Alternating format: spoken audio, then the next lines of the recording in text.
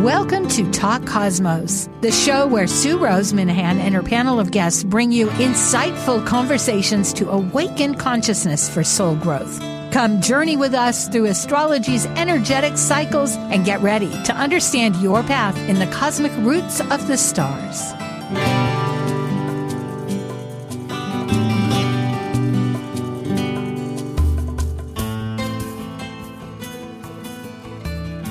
Founder of Talk Cosmos, Insightful Conversations. And today is the day after the solar eclipse. We're in that luminous time where the light shifts from on, off like a strobe with the eclipses. It was a solar eclipse yesterday in Libra, late Libra, going across the southern part of, well, sort of the western south part of the United States, down the continents into South America.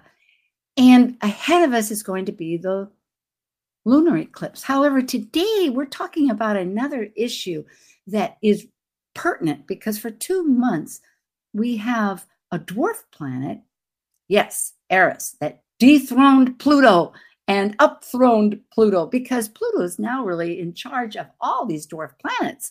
Who would know? Sitting underneath, deep in the crevices of the underworld. But yes, there's more treasures to hold. And Eris is important and conjunct, very exactly so, at the same degree, the North Node at 24 Aries. So this has a lot to be talked about. It has about exclusion and inclusion in our consciousness. That's major. It's either in or it's out, just like a baseball team, right? What inning? You're out. Okay, well, we're not. We're going to begin. And there's a lot more. Eris is also the sister to Mars. I don't want to give away the whole thing, but there's few snapshots that if you understand a little bit of the backdrop, how vital and importance of this that she is. Okay, and those dates, just to give you a little heads up, because you're wondering, okay, 2 months when? It was back in September on the 26th. We're here a couple weeks later on the 15th of October, and it's going to be all through October, all through November until the 29th, just before Halloween. Okay, now we are ready for our wonderful 2 master astrologers. Alan Clay, master astrologer. And can I have the slides, Nate? Because I don't have this off the top of my head, although I can certainly give it anyway. Yeah. And for those folks, Alan Clay founded Dwarf Planet University in 2020, just when I did my YouTubes. And he wrote a book prior to that in 2018, Sedna, a great reference about this dwarf planet that's on the outer reference of our solar system.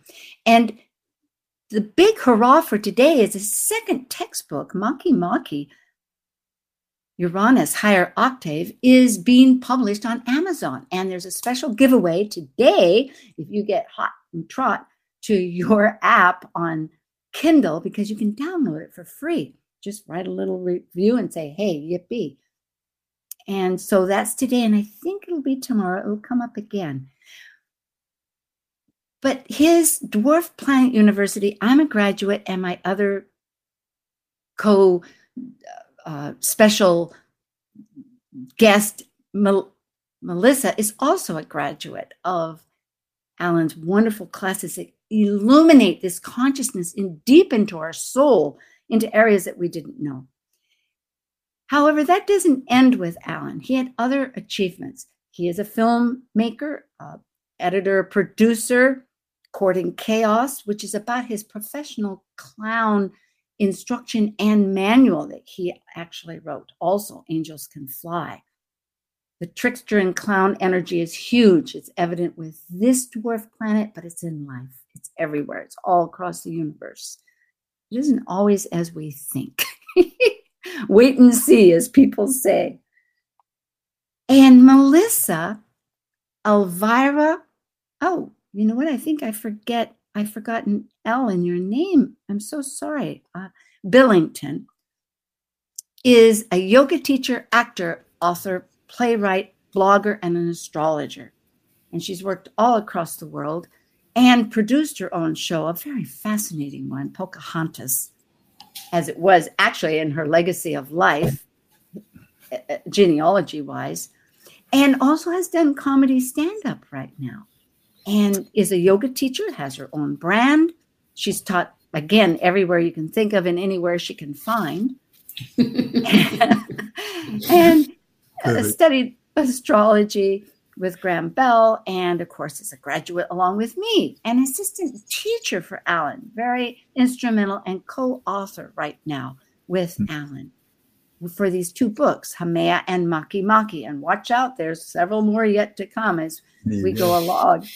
However, Melissa is enrolled in Master Environmental Management at University of Queensland, Brisbane, because she's taking this intellectual prowess and putting it mainstream to integrate. It'll be very exciting, right up my alley. The ocean and the world, we need her. So check out her blog, Trust the Longer Journey, at Substack. It has lots of information. And me, here's me for those that look at the YouTube. You can find out. So we can begin. Hi, Alan. Hi, Melissa. Hello. It's exciting. Thank you for having us here. Well, so rising and shining in Australia, not like even here, but we're all with the sunshine. I'm literally facing the rising sun. It's cloudy here in Canberra, so we haven't got the sun this morning. Oh, well, it will.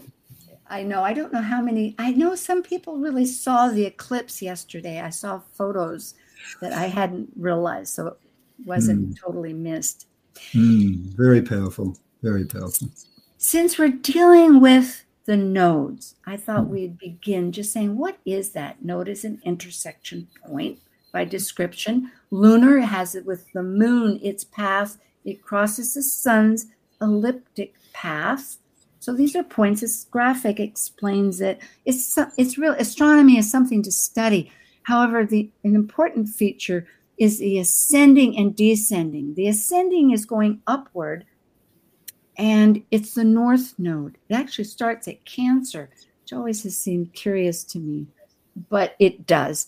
And it would be, that would be the summer solstice here in the northern hemisphere. Of course, you folks are in the other hemisphere. I know. We really need to have a talk about how they coordinate. Yeah, we're coming to you from the future. It's actually the That's 16th right. of October here. That's exact.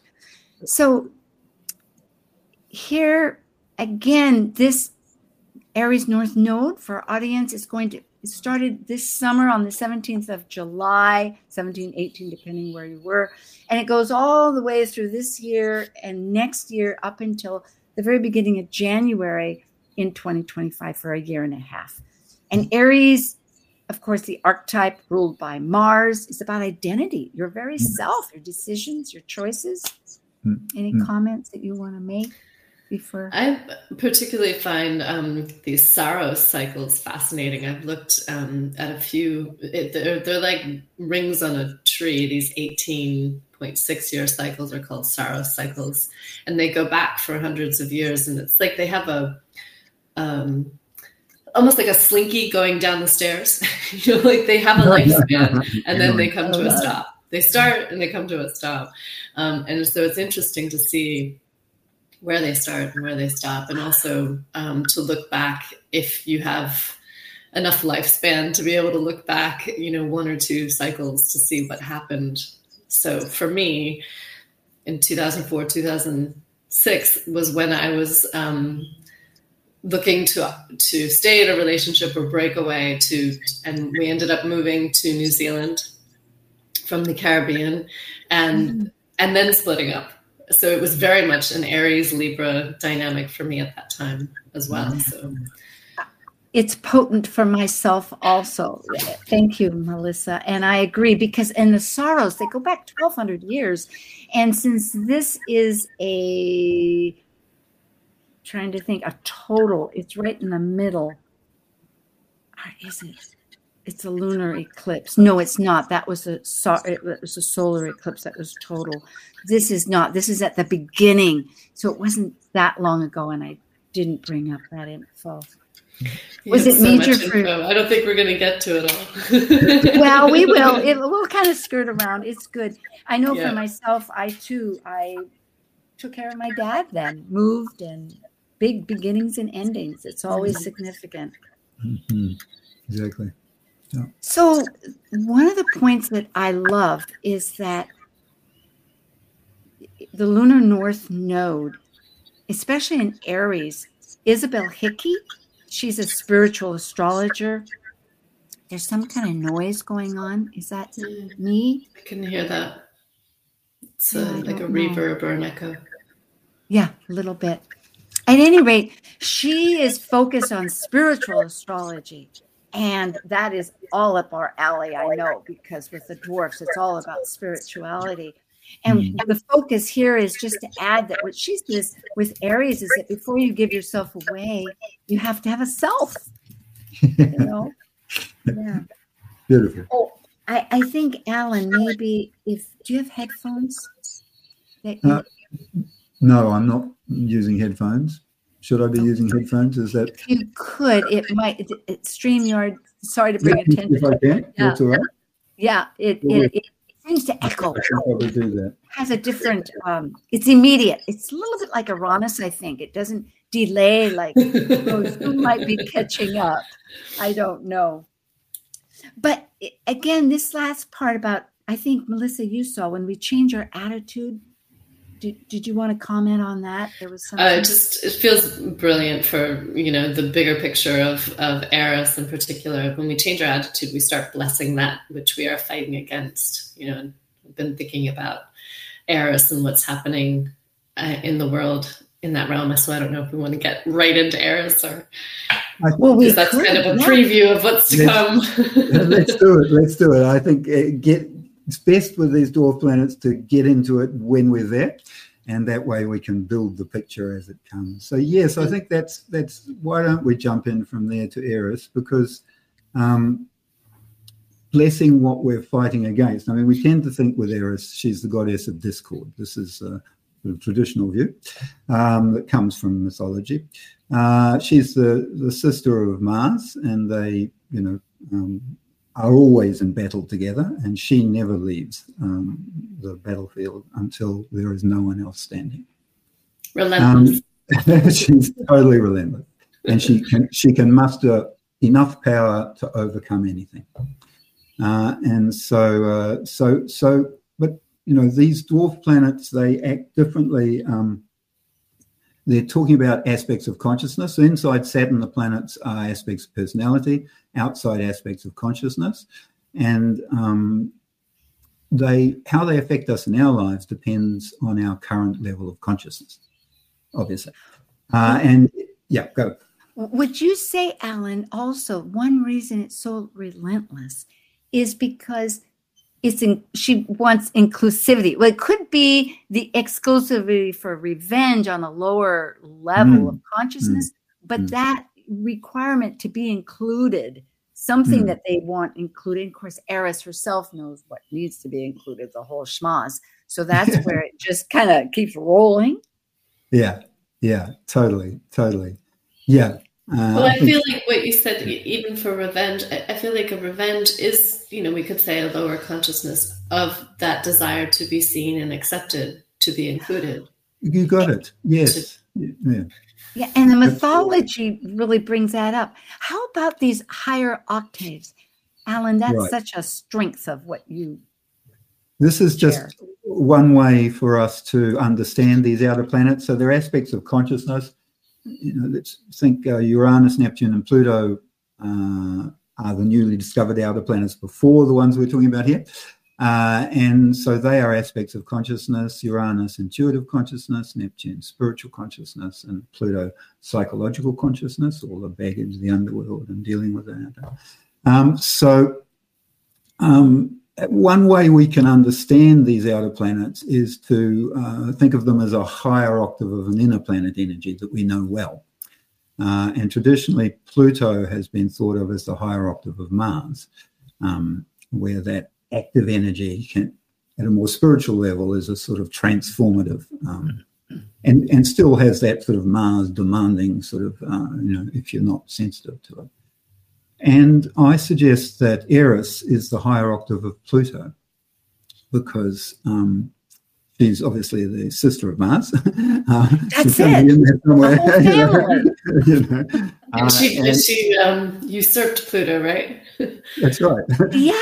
It's just, who would invent all of this? You've got a beautiful diagram there of orbits. I'm not quite sure which one's Eris there, but the reality is that Eris orbits at 44 degrees inclination to the ecliptic. She's the most inclined. Pluto is 17 degrees, so he goes in the underworld. What is that? Well, he's on an angle. The ecliptic is consensus reality. It's all the inner planets go in an orbit. It's the same orbit, same plane. And the dwarf planets cut through that. Pluto cuts through it, 17 degrees. Now, Eris is 44 degrees. So she's going to be a lot more, incisive. Yeah, incisive. It is. It really adds. That's like half a square. That's a deep, steep incline. It's really an overview and an underview, in terms of perspective. That's it.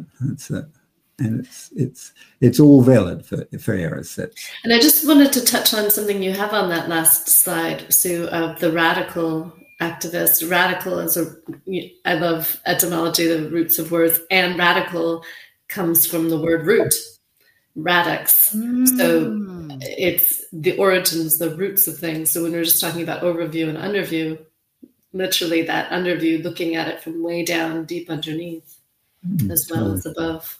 Thank you. Absolutely. That is good. Because I know those are words that I was reviewing my own notes that from Alan, and radical comes up. And I hope I had that correct there. But an activist is really, action is what she wants.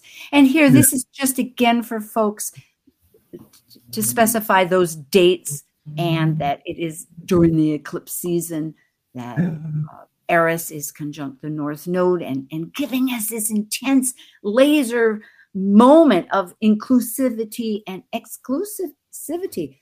So on our destiny is what we need to point out there. So the North Node is our destiny. It's that point, as you say, that's ascending, the node that's ascending, and so it's where we have work to do. We must go there and do that work. We tend to want to hang at the South Node because that's where we're familiar. We've got strengths there. We've also got karma. We've got stuff that we need to work with, and that makes us feel valid and important to work with that. So we tend to hang around at the South Node doing all of that stuff that we know we should do, and not going to the North Node and doing the stuff that's going to create karma, going to push our life in a new direction. And Eris being there, let me just come to, is she's got that inclusive sort of light that she wants to, everything must be included and valued for itself. So on the North Node, where if we're shy of going there, having Eris there is really going to pull us there. We're going to get some clarity at this point about what we're here to do on a practical level. It's not so much a soul mission, but it's on an earthly mission here. May I just add in a personal kind of pictorialization of what you're talking about from last night? I was given a a ticket to go see flamenco, which I studied and love. And that's very, I would say, Erisian quality. It's very fiery, and the woman performs and the man performs, and it almost seems like a battle. And so I was trying to get there and ended up having to call an Uber, and it was going to be 7 minutes till he arrived. And then all of a sudden it was 14 minutes. And I was like, am I going to get there in time? Because they're going to close the doors. They're going to lock me out. Yeah. And he pulls up. I go to open the door and it's locked. And I'm trying to open the door to get into the car, and he pulls away. And I'm like, this has never happened to me. I don't understand what's going on. I don't have any time to waste. So I get on and I get another Uber. And literally, you know how they tell you who the person is. And oh no! It says Karma is on his way. That was his name. Amazing. And for me, the reason I'm saying this is because my sun is pretty much conjunct this Eris North node. It's a little bit wide, but I'm definitely feeling these qualities of, you know, being excluded and included, and what that means, and also the wrap up of what is karma. And so on the ride, this is a Buddhist man from Bhutan whose name is Karma. I asked him what karma means to him, and he said, well, it means cause and effect, but it also means star. Wow. Interesting that we have that. Yeah, that fixed stars are huge with that whole... Wow. Well, even, you know, Alan, your book, New Stars for a New Era, right? So we talk about the planets as being stars as well. That's wandering stars, right? Yeah, that's what planet is. Right. Exactly. Wandering stars. Exactly. Well, this inconvenient truth, agent of sacred chaos for illumination. And I was thinking about the South Nodes gives fodder, like food fodder for us to navigate and to readjust our perspective, because there's shadows parts of that you know that we need to exclude. But and it is interesting, and Melissa, what you're saying about cause and effect, because Eris and Mars is very much about incisive directions, choices and decisions, and creating karma everywhere. Everywhere. And it's a matter of, you know, he was also saying that if you do or say something positive, that doesn't necessarily mean that it will come directly back to you. And he was also talking about lives, which kind of gets into Sedna and a soul's path of destiny across lives. But he was saying that it influences your reputation, what people can say about you. So even if the effect isn't immediate because of time, on being on a bigger scale, there's a reputation established. So karma is both positive and negative. So it's being more aware of the impacts of our intentions, right? Absolutely. That's it. Totally. Yeah. So, and here we have the judgment of Paris. That's let's talk about that myth for people so they understand Eris there. I think that's a good one. Okay.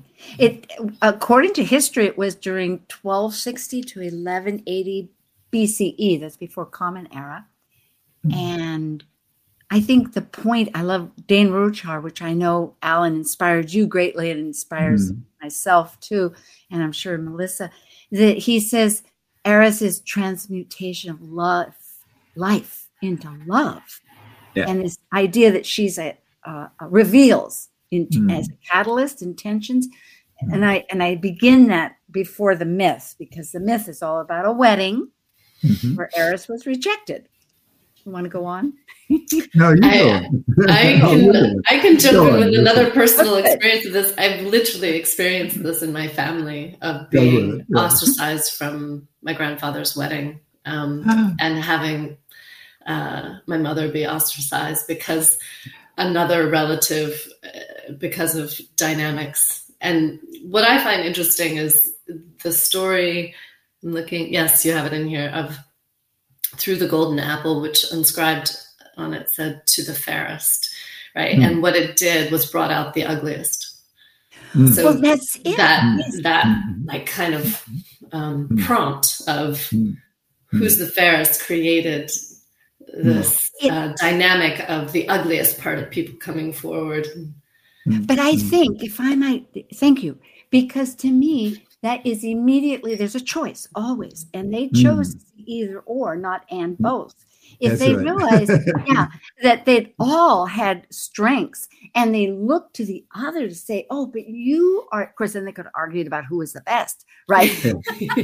I mean, back and forth. It's like, I'll pay for dinner. No, I'll pay for dinner. No, I'll pay for dinner. It's like, totally.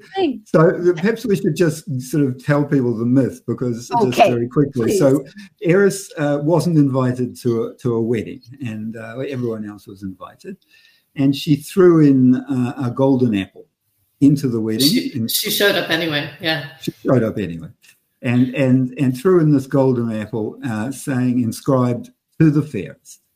And all the beautiful women immediately started fighting over who was the fairest and who could have the apple. And so that's and so I think, what I would draw from this in terms of her action in our lives is she's inciting our natural reactions so that we can see where they lead. And at the unconscious level, they often lead into that sort of judgmental, competitive situation. And that's going to end up badly. That created the Trojan War, that wedding.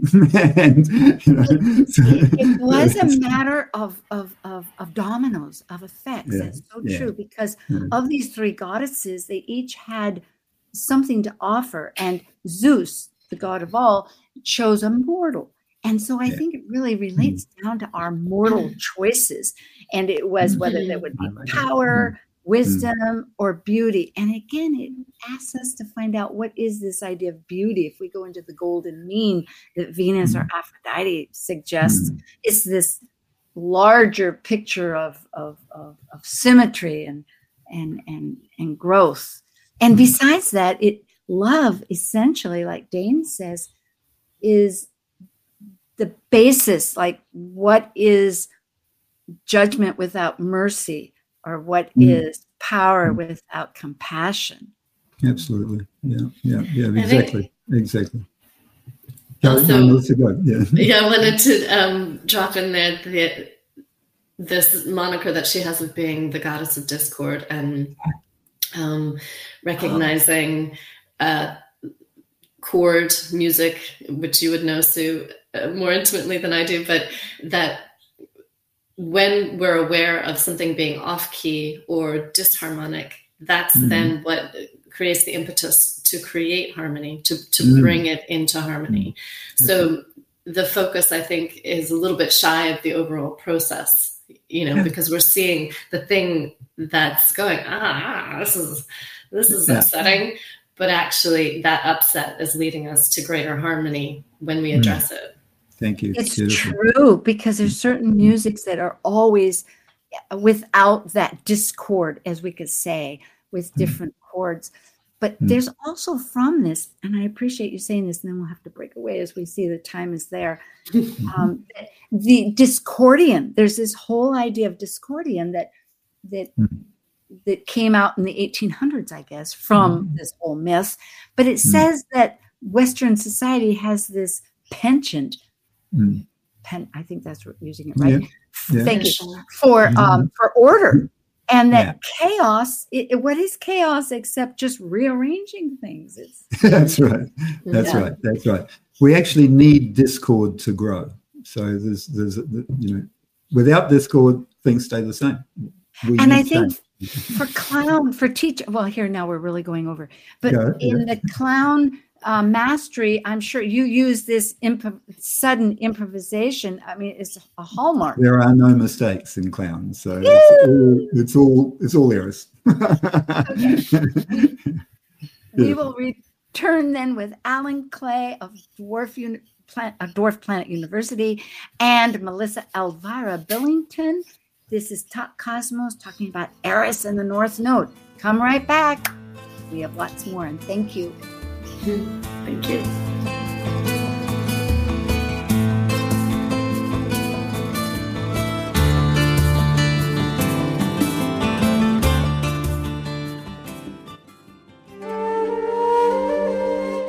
we take a break from this week's edition of Talk Cosmos, let's take a look at this cycle's archetype. We are currently in the Yang period of Libra, ruled dually by Venus. By leaving the lower hemisphere of the self, the energy of Libra enters the arena where the completed self meets the other than self to form a relationship based on partnership.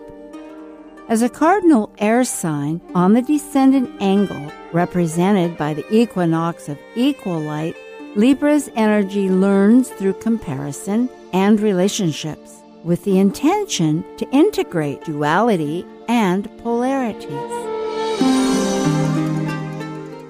This is Martha Norwalk. Every Sunday morning, beginning at 9 a.m., thanks in part to NewProSupplements.com, we cover the world of animals. This week, October 22nd, get to know the people behind Animals 24/7, an online independent newspaper and information source about animals and humane issues around the world. Merritt and Beth Clifton and their work is amazing. And they'll have the latest about the animals in Israel and Gaza. Martha Norwalk's Animal World, Sunday morning, 9 a.m. to noon, right here on Alternative Talk, AM 1150.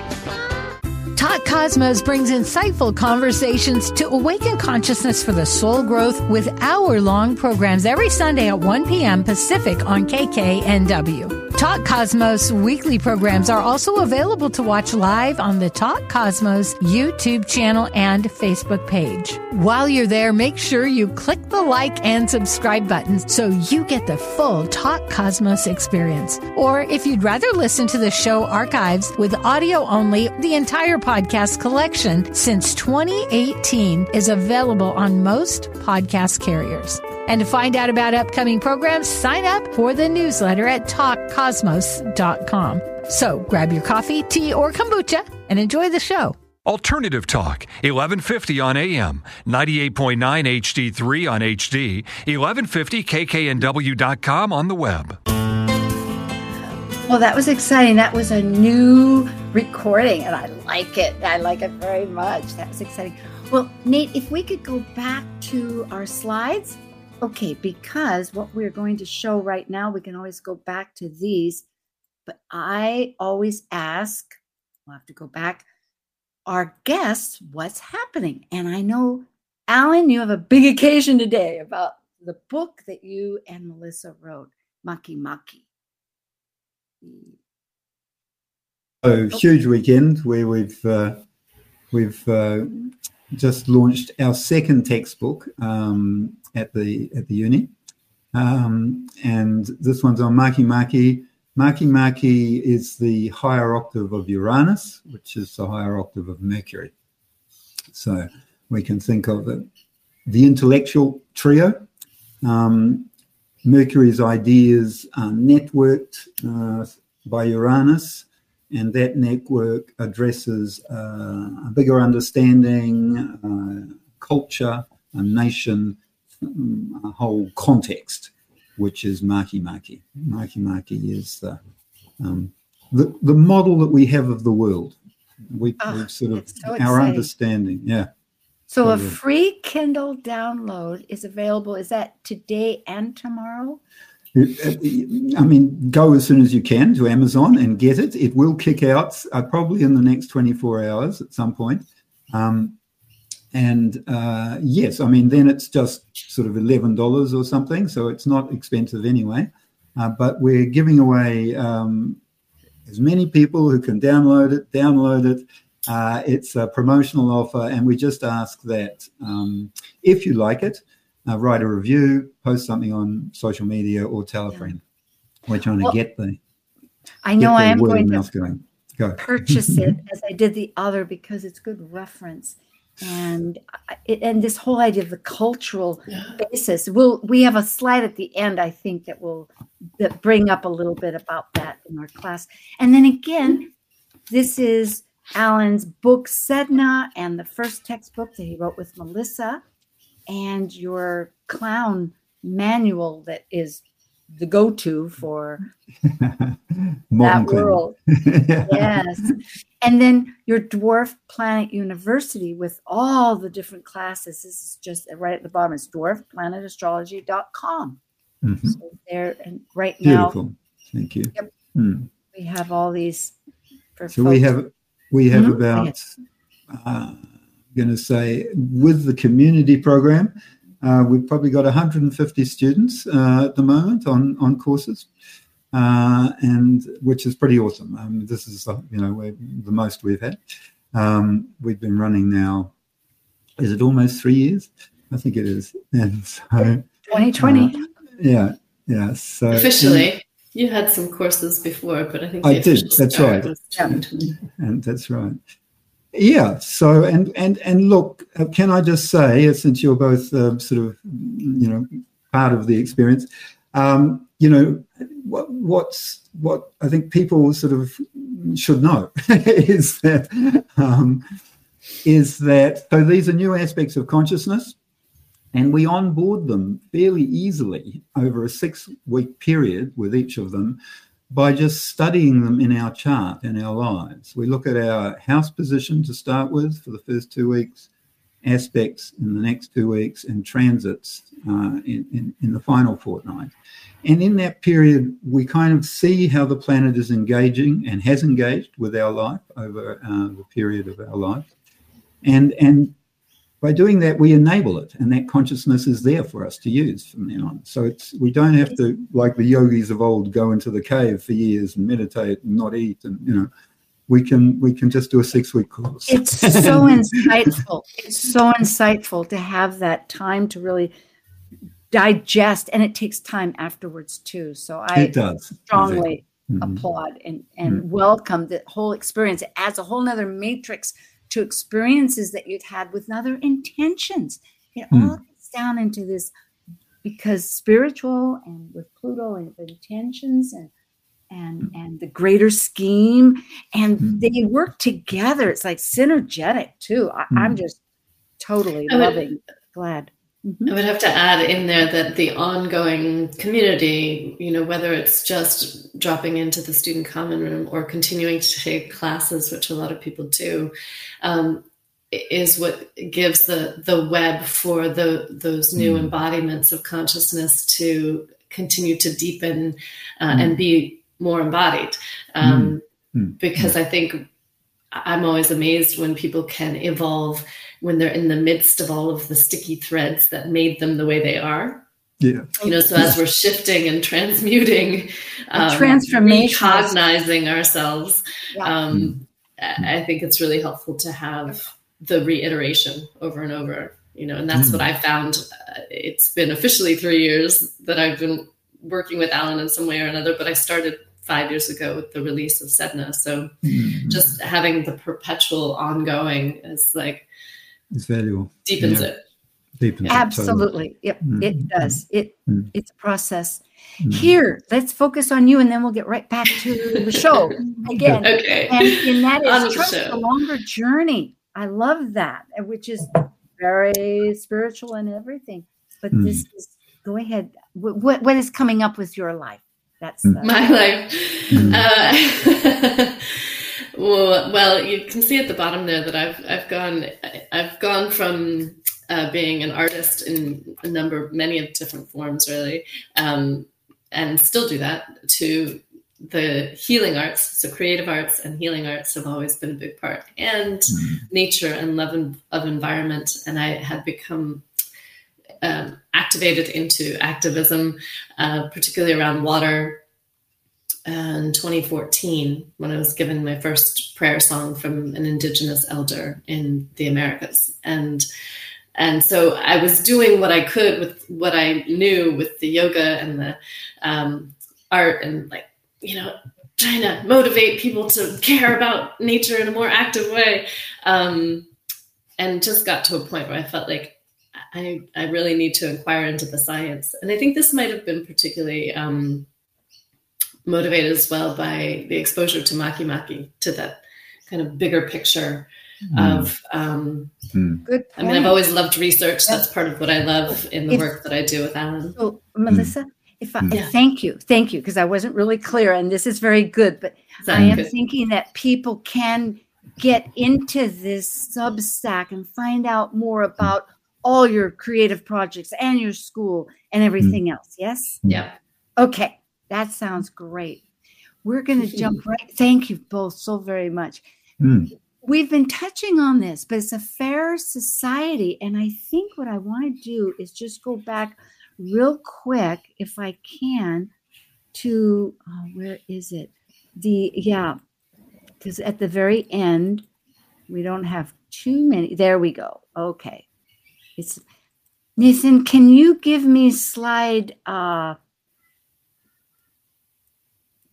think maybe I can do it. Here, these two, because in the last time Eris was in Aries was 1392 to 1521, because it's every 560 years. It's a long time.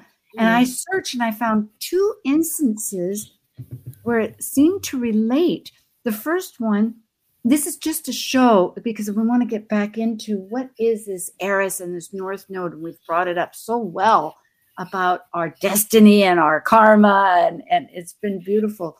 But in 1456, when Eris was in Aries, this was at the South Node, though, but it was one of the closest spots at a solar eclipse that I could tell with in my general research that I did just last night, that there was a retrial of Joan of Arc, and she was acquitted of heresy. And I thought that really said a lot about this Eris energy, a woman that, not to say that it's just within women, but she does exemplify this very beautifully. Yeah. And the next time that was the closest that just popped up was in 1484. And this woman, Anna Regerin, she was the first typographer. Her family was, after Gutenberg had this printing press, but she inscribed her name. And I guess other people hadn't done that. She was the first woman. But she happened to do it on this compendium that she printed of customary law, called in German Sachsenspiegel, which is the story of how, what you're telling about. And it's all about the customary customs and that. But from the Holy Roman Empire, I was just shocked how notable this was, that it was a woman who did it, something that was from the Holy Roman Empire from 1220 to 1235 of the existing laws, and it was still used until 1900. And it was the first time.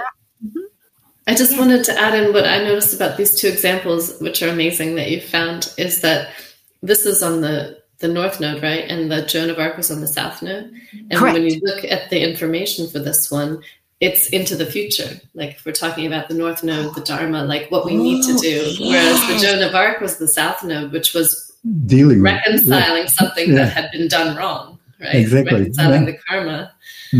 That's amazing. I can't make love this stuff up. No. So here we are. It's like, I don't know if these go into some of our thoughts. If you have like a fairer society, isn't that what really Eris was? What she's coming to?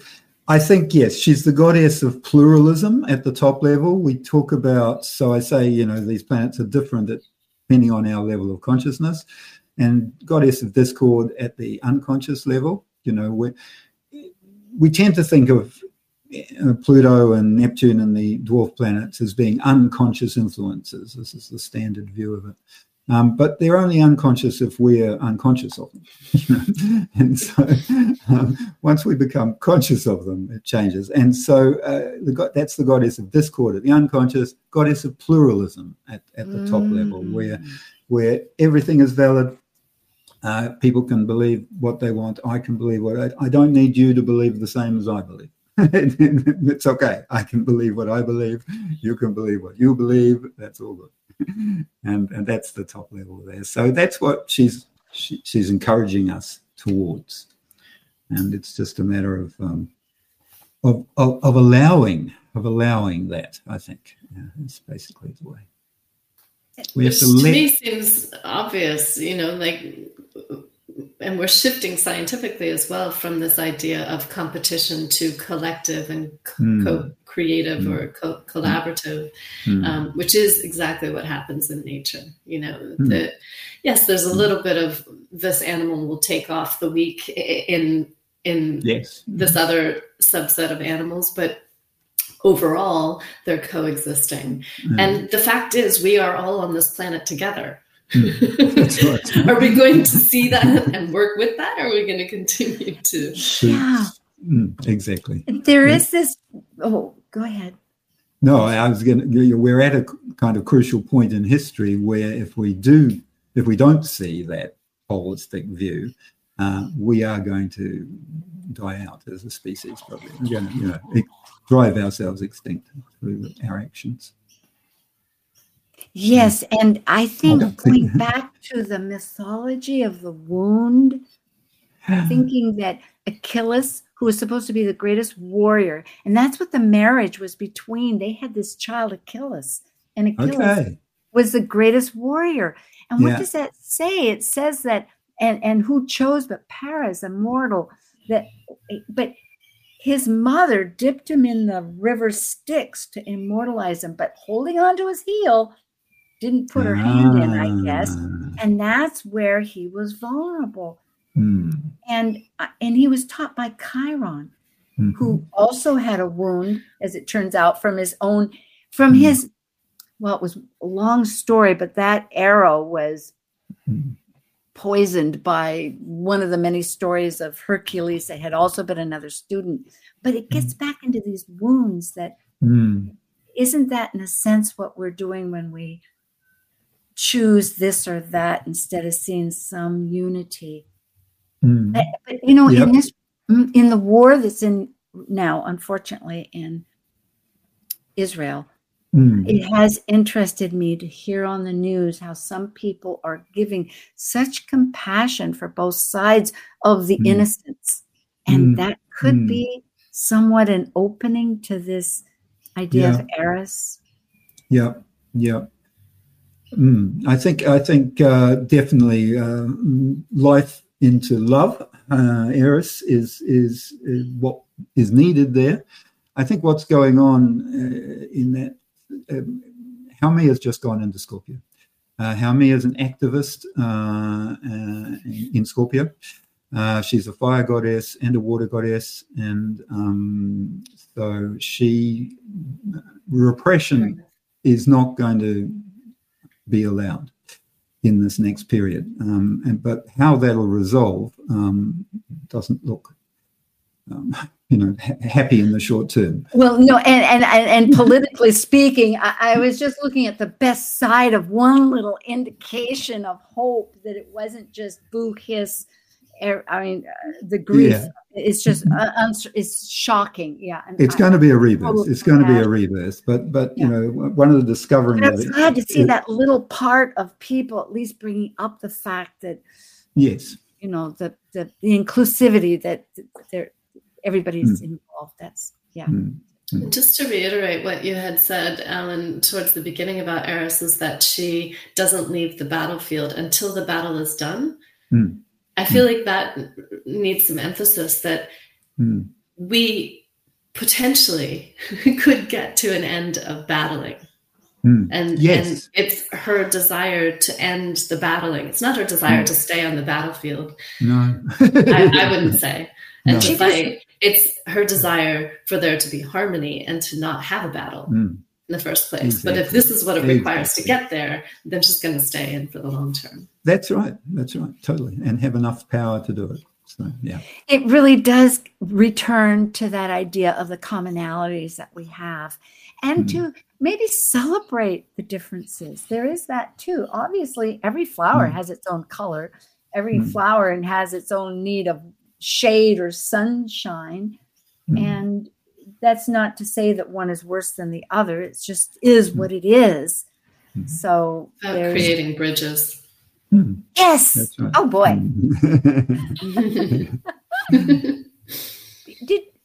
Now, time is such, we could look at what I was thinking is, I wasn't trying to just flip around. I was going to show the chart that we have right now, but this is a bi-wheel. And the reason I brought up this bi-wheel is because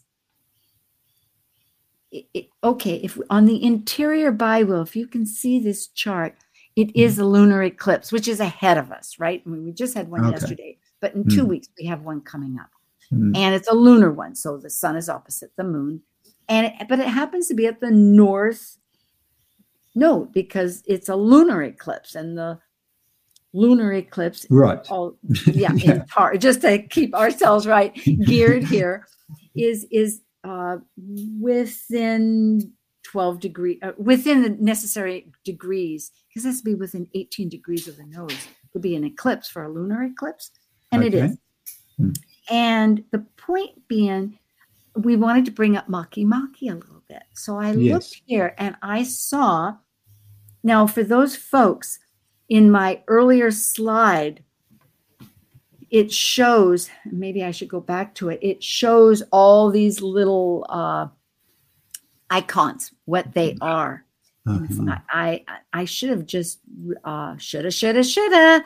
But at any rate, let's see, I can find out. We can just talk about them. Yeah. And I'm just going to bring my mom in for a second, who would say, quit shitting on yourself. Oh, I know. Yeah. Here it is, though. There is the first slide, because you can see that there's the points down there. And I also named them for people that want to study this that are on YouTube. But the point is, if you look here, we'll look at this slide first. Makee Makee is 9 degrees Libra, stays there a long time. It's very slow. And it is sextile to Varuna, which we have not mentioned about, but it is a higher octave of Saturn, as Alan has taught us, and about nobility, what we do in life, that nobility is bestowed upon us through our actions. So there's sextile, 60 degrees. It means a connection. It's a flow, a harmonious flow that's going back or connecting. But meanwhile, if we look at Saturn, it will make in February a yod. And that's what I was going to bring up, because that's about our culture, our nobility, and the laws. So looking at it from that regard, jumping forward now through time. So this is a yod between Makee Makee and Saturn and Varuna and Saturn. Is that what we're saying? Yes. Let's see if I can find. Nate, can you get me back to slide whatever? Slide whatever. Okay. I'm sorry about this, folks. Okay. Here we are. I'm back to wherever. Slide 22. 22. Even numbers. Yeah. So here we have, and on February 29th, which isn't that far away, Saturn is exactly at that 9 degrees. However, then of course everything else morphs a little, and Makee Makee will be at 10, and Varuna is retrograde, so it'll be at 7. So it's getting a little wide. It's 3 degrees, but Saturn is going to be conjunct the Sun and Mercury. So it's going to be the 3 of them, meaning our essential. What's fundamental to us with Saturn for our thoughts and our will. And I can't, to add to it, Makee Makee is also going to be squaring Quorar, that likes to sing and dance, creation. So hopefully it'll be quite creative, yes, about our actions. Don't know. So what would I say about that? I'm thinking, so we're talking, Saturn is in Pisces there, and that's at the point of the yod. So it's something about our structure, the structure of our lives, that's happening at that time, and it's getting a push-pull. The yods are push-pulls where sometimes they work and sometimes they don't work, and in that sort of in conjunct, we sort of find why it works or make it work, depending on how we do it. And so they're coming from this Makee Makee, which is our understanding of who we are and who the world is, what the world is, and it's the model that we build of the world. And Varuna is our sovereignty. So that's the higher octave of Saturn. We have to claim sovereignty. We have to say, I can do this. And other people have to say, you can. Thank you, Alan. If I might say, because we have about a minute here, you've segued that beautifully. I noticed too that Varuna is also the apex of a yod, meaning all this that we're doing now with Eris, and that's Taquara, singing and dancing, and what you're saying, doing what's necessary, has some hope and merit for the future, right? Yay. What a good interpretation. Yeah. Beautiful. Yeah, exactly. Shining a light on our service. So the yad is pointing to the 6th house, right? Yes. Where Saturn is reflecting opposite is to that 6th house of service. So do, refine and keep going. And what a treat. Here, I want to see all three of you on the big picture. Can you see all three of us? And let's just do a shout out right at the end for people to download the Maki Maki book. So search on Amazon for the astrology of Maki Maki. Make, M-A-K-E, and it's free. So do it. And find out where we are in our cultural rebirth, because it really is an exciting time. Thank you, Melissa. Thank you, Al. Thank you for joining an insightful conversation on Talk Cosmos, the show where Sue Rose Minahan and her panel of guests awaken consciousness by connecting soul growth patterns with astrology's energetic cycles. Be sure to tune in next Sunday, 1 p.m. Pacific Time, to continue your journey through the roots of the cosmic pathway.